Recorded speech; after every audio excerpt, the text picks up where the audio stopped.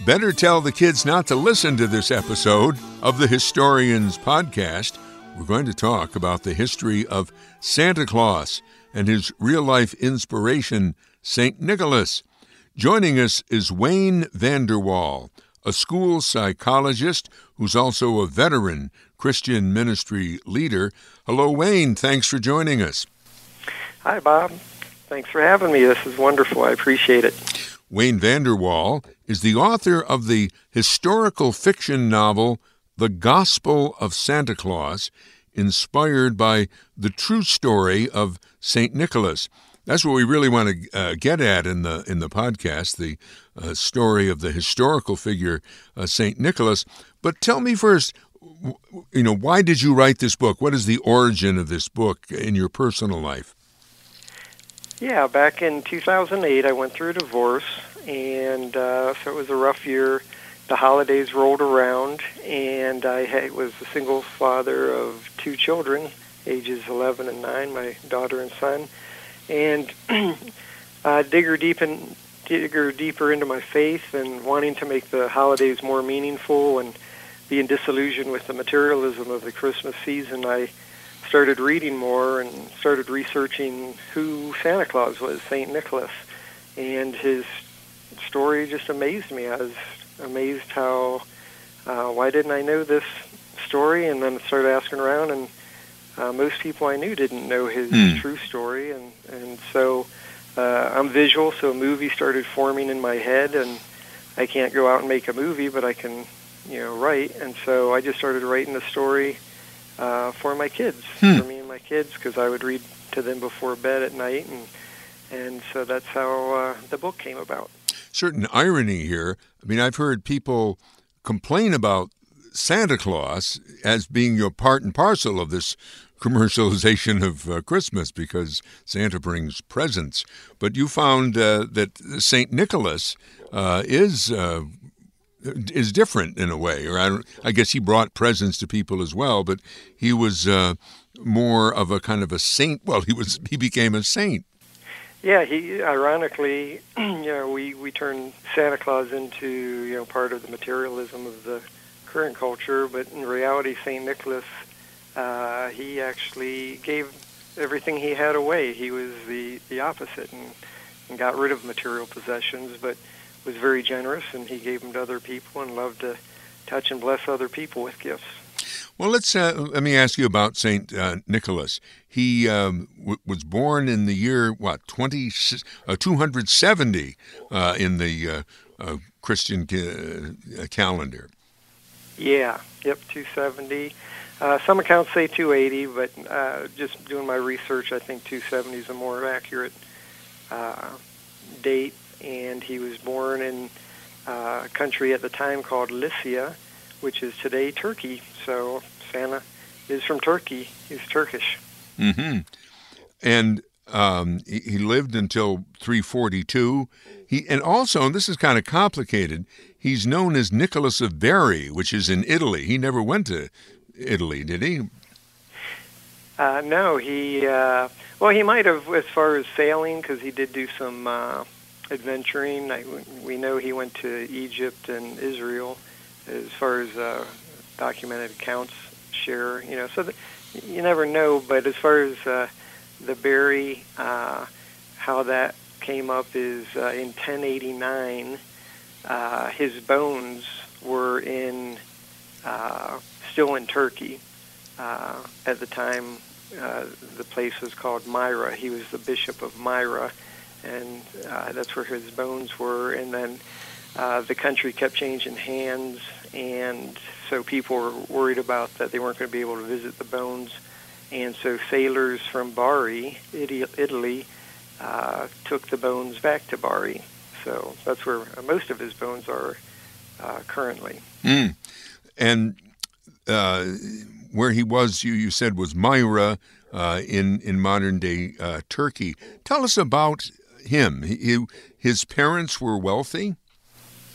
Yeah, so again, back in 270 A.D., he was born to wealthy Christian parents. And so that's strange just by itself, because Turkey at the time was Greek, and they were under Roman rule. So here, to be Christian and to be wealthy in a Greek society in a Roman Empire was really unusual. So, he was born wealthy, and tragically his parents died when he was young in a plague.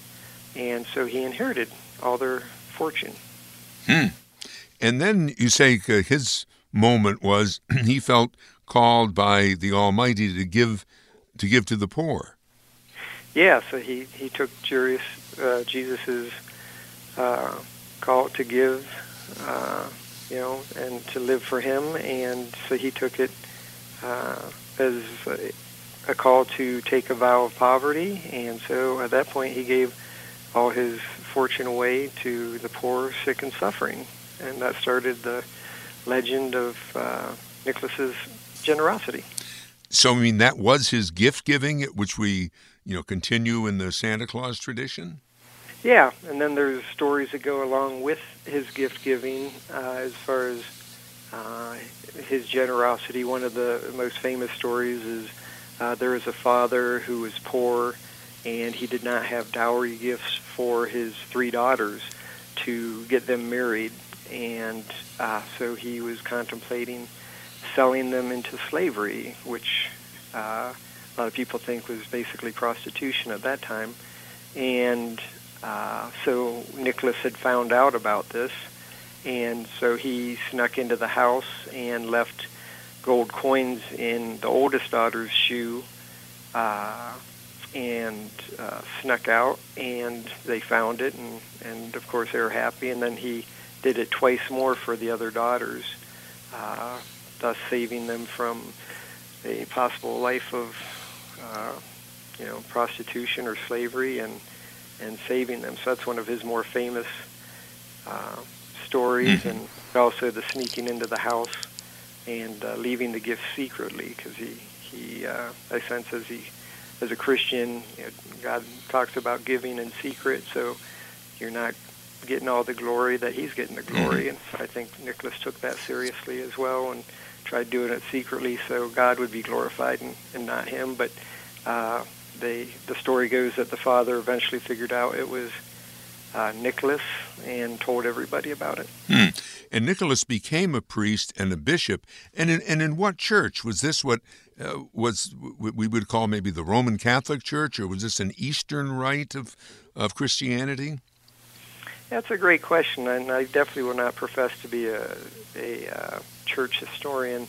But it's my understanding the church at that time was an organized church, going all the way back to the Apostle Peter, who was a disciple of Jesus. And but at that time, around 300 A.D., the church, I think, was just the church.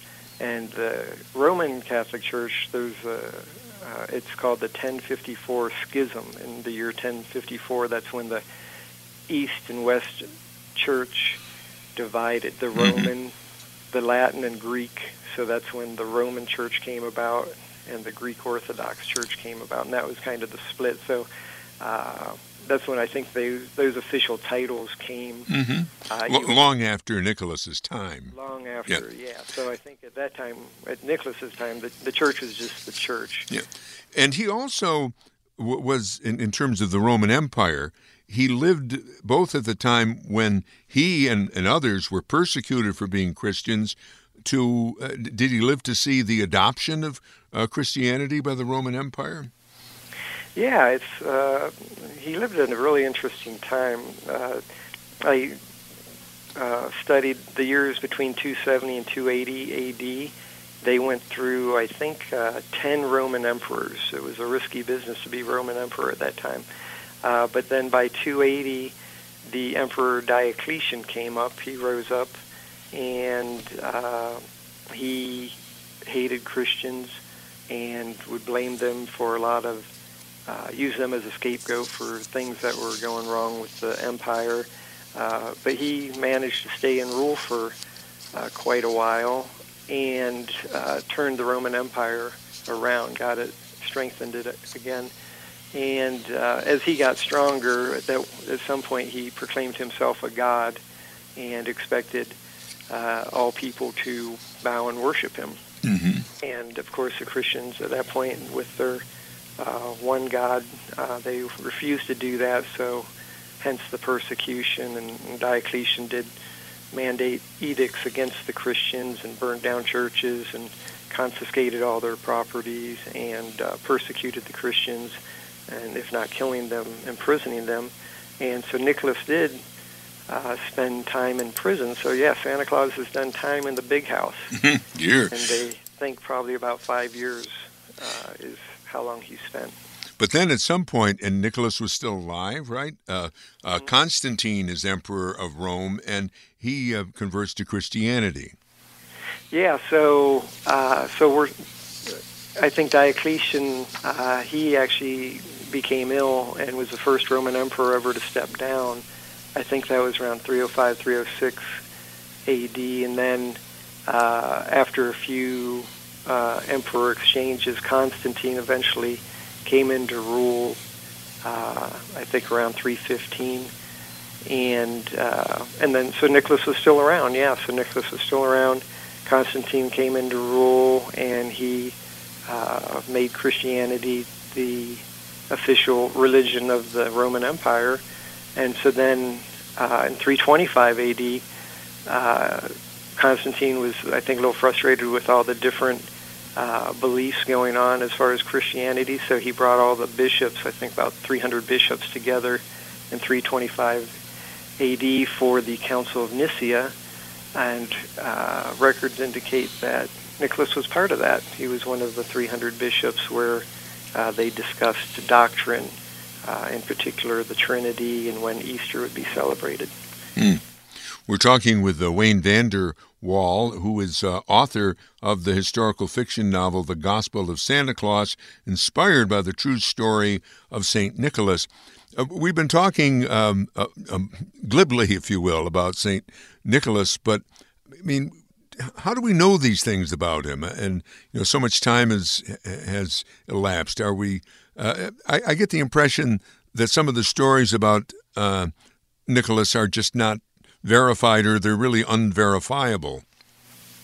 Yeah, there are records, there are indications. He was definitely a true, real person, and so there's enough documented evidence to show. And because his fame started shortly after his life. I mean, he was so well known just while he was living. It's interesting as far as saints go. Usually saints are more known for their death than their life, but Nicholas, he's one of the few saints because he lived so long and had such a impactful life on so many people in so many ways that his reputation just went before him. So there's no doubt he was real. There's enough documentation to show. There's records of people visiting his tomb, and so so you have to dig deep.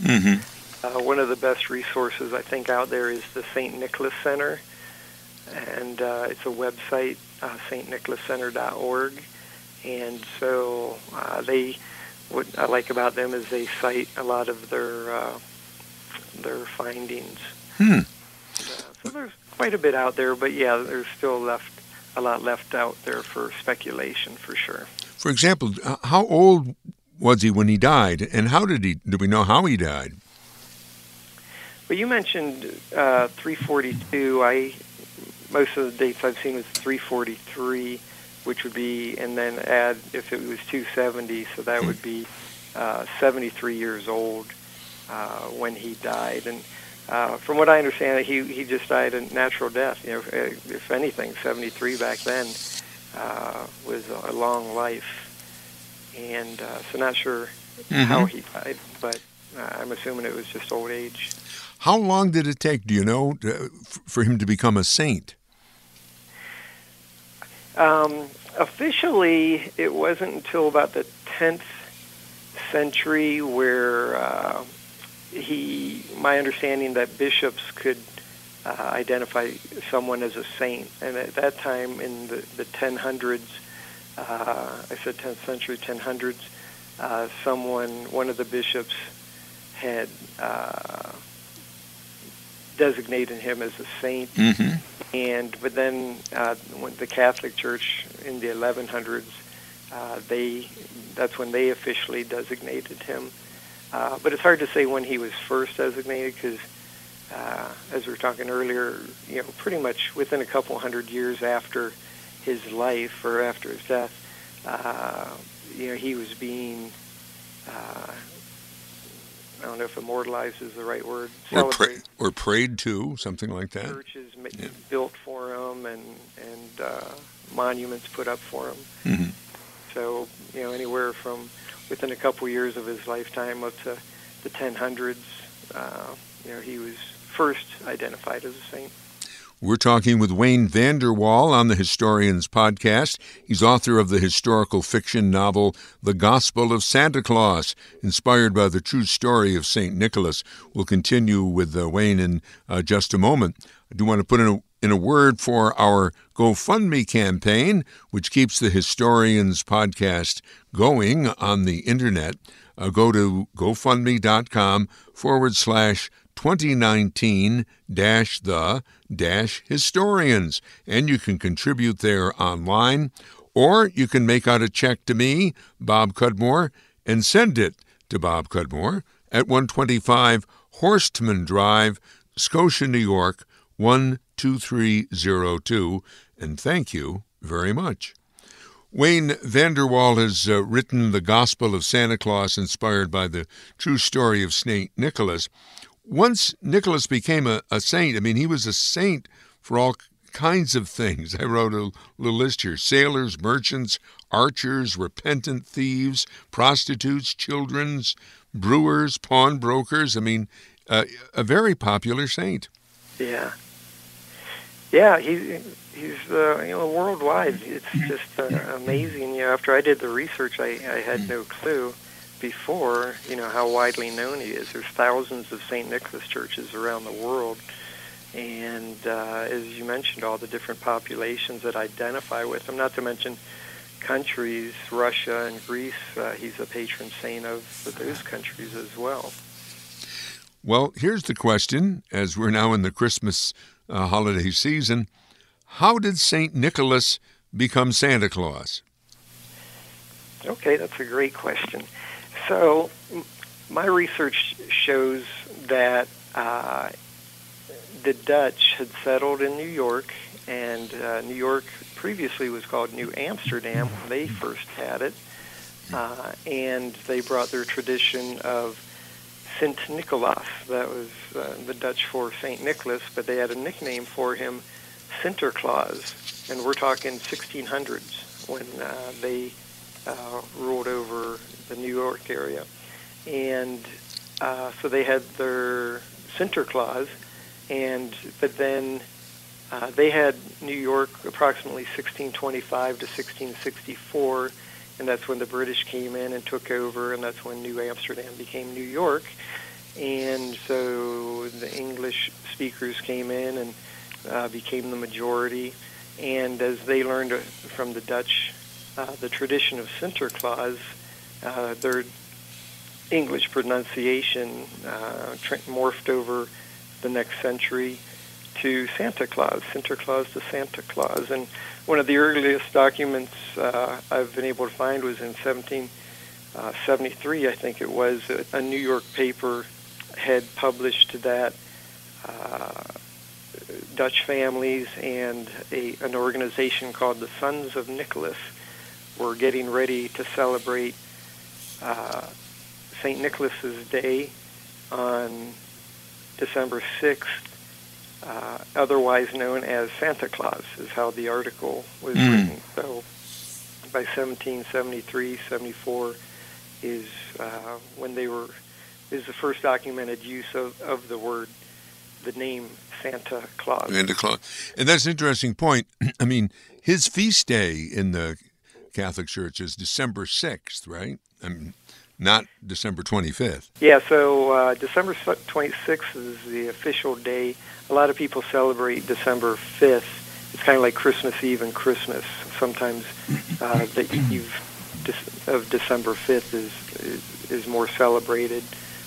That's when, like the Dutch cultures and Mm-hmm. other countries, they expect the visit from St. Nicholas on the night of December 5th in preparation for December 6th. And you're describing things that happened in our neck of the woods here in New York and upstate New York. And I've always been told the newspaper in Troy was the first to publish Clement Moore's Night Before Christmas, which gives us kind of a Santa Claus or St. Nicholas that we can, it's like a real portrait of him. He becomes a very popular portrait of how he acts and how he has flying reindeer and all that kind of stuff. Yeah, that was 1823 when that poem was first published anonymously, and it was titled A Visit from St. Nicholas originally, or that's its real title. And so Clement Moore there in New York. New York's definitely been a huge part of American Christmas culture for sure. And go a little before that, 1809, Washington Irving, he published a book titled The History of New York at that time, and he had identified St. Nicholas as the saint of New York at that time. And so he had some descriptors about Santa Claus or St. Nicholas also with the pipe and I think the pudgy cheeks, and so many think that Clement Moore got some of his descriptors from Washington Irving in 1809. Then the poem came out in 1823 anonymously. It wasn't attributed to Clement Moore until 1837 when an article was published about him writing it. But yeah, that was hugely influential as far as the Santa Claus we have today. What about the influence of the English figure, Father Christmas? Didn't that also contribute to the ideas of Santa Claus? I know they're related. To be honest, I can't speak much to the Father Christmas. I know a lot of the traditions at that time, they were all kind of crossing over as far as, with the English here, bringing Father Christmas and then the Sinterklaas and Santa Claus, and it all meshed together. But I'm not familiar enough with the Father Christmas. Well, with the founders of New England, let's say, not so much the Dutch, but the Puritans that came across the ocean, I mean, they had a different grasp of Christmas. It wasn't a celebratory day, as I believe, and so having Santa Claus and kind of a jolly holiday was something different when it came down the pike with this Santa Claus, this sort of Dutch figure. So again, I can't speak much to the Puritans either, as far as they what they were able to contribute or what they added as far as the traditions go.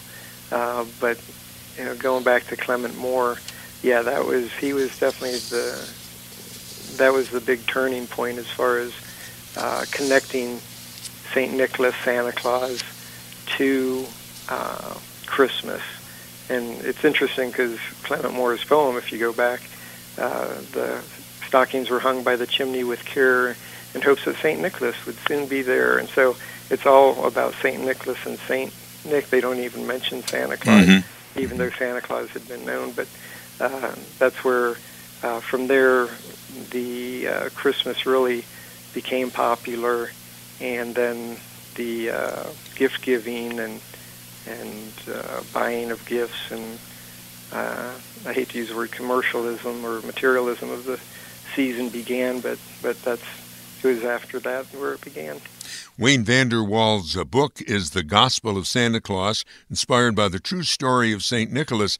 Thanks for the historical trip. We just have a few minutes left. Let me ask you about your book. Your book, how is the book structured, or what is this story that you're trying to get across in the book? So what struck me most with me and my kids when I researched them way back when was just really learn the true story of St. Nicholas and who he was as a person, that he he was wealthy. He gave all his money away to the poor, sick, and suffering. He was sacrificial. He was generous. He was kind, to everybody, the poor, the sick, the suffering, and just touched many lives. And so it was just so inspirational for me and my kids at that time to really just add more meaning and to remember who he was. He was a priest and bishop in the church. He devoted his life to God. And so,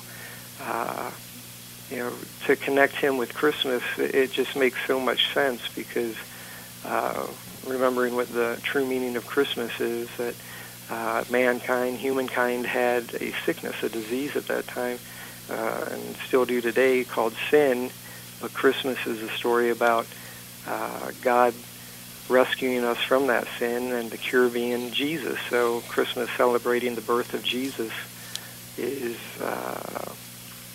just so powerful, that connecting St. Nicholas, who devoted himself to God, and connecting it to Christmas and the birth of Jesus that set in the wheels in motion of Jesus' birth, life, death, and resurrection to save us from sin.